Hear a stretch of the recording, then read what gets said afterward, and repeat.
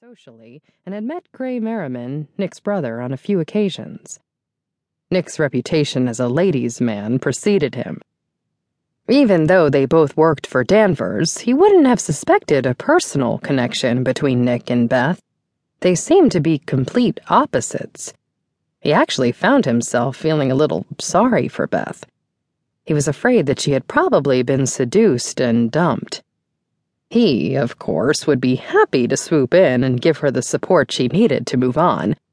He wasn't looking for long-term, so he was happy to be her rebound guy if needed. He had barely had time to relish that thought when things had gone wildly off course.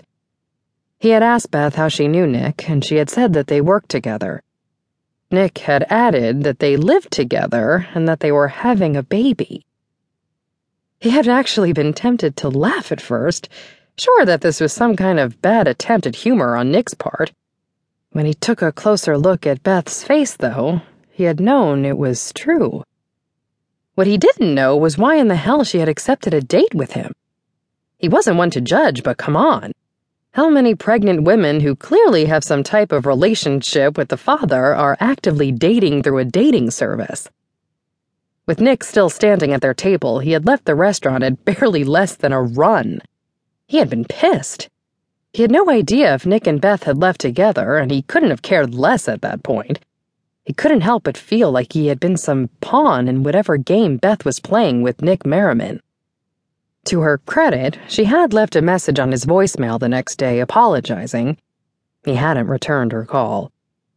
He had hoped never to have to think about her or that night again, but apparently that wasn't in the cards. Soon Danvers International would be invading his turf, and he hadn't wanted to explain the reason behind his opposition to his nosy family, so he was screwed. Only his close friends and family were aware that the Oceanics resorts were owned by the Jackson family. There were 10 beachfront resorts located in such hotspots as Mexico, Jamaica, Bermuda, Florida, the U.S. Virgin Islands, Charleston, and Turks and Caicos. Seth ran the Oceanics Resort in Myrtle Beach, and his brothers, Rhett, Ash, Dylan, and Luke, ran resorts in Florida, Charleston, and St. Croix. His cousins rounded out the rest of the management of the Oceanics chain. Like their fathers before them, they each lived and breathed the business.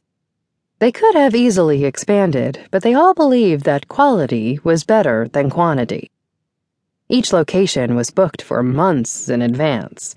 It was rare that they had vacancies. The service they offered was impeccable and second to none. A stay at the resort was first class all the way. They were a 5-star resort, and their staff was paid well to make sure there were never issues with customer satisfaction.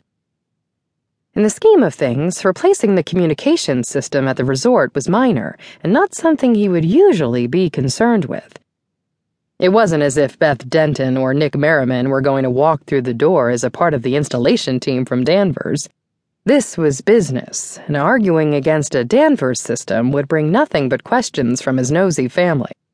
They only purchased top-of-the-line for the resort chain, and that meant Danvers, whether he liked it or not.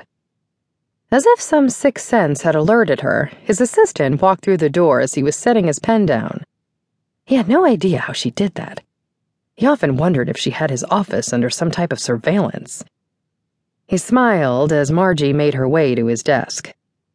They had worked together for 5 years now, and he would be lost without her, a fact that she pointed out to him at least 5 times a day. Even though he rolled his eyes, they both knew it was true. She was a wisecracking, tough-love mother figure, and he adored her. She dressed like someone off a runway, but complained endlessly about the high heels that she insisted on wearing daily. Her ink-black hair was cut short and had that perfectly mussed look that women paid a fortune for. He should know. He gave her carte blanche to the resort hair salon, and she was a walking advertisement for the talented stylists.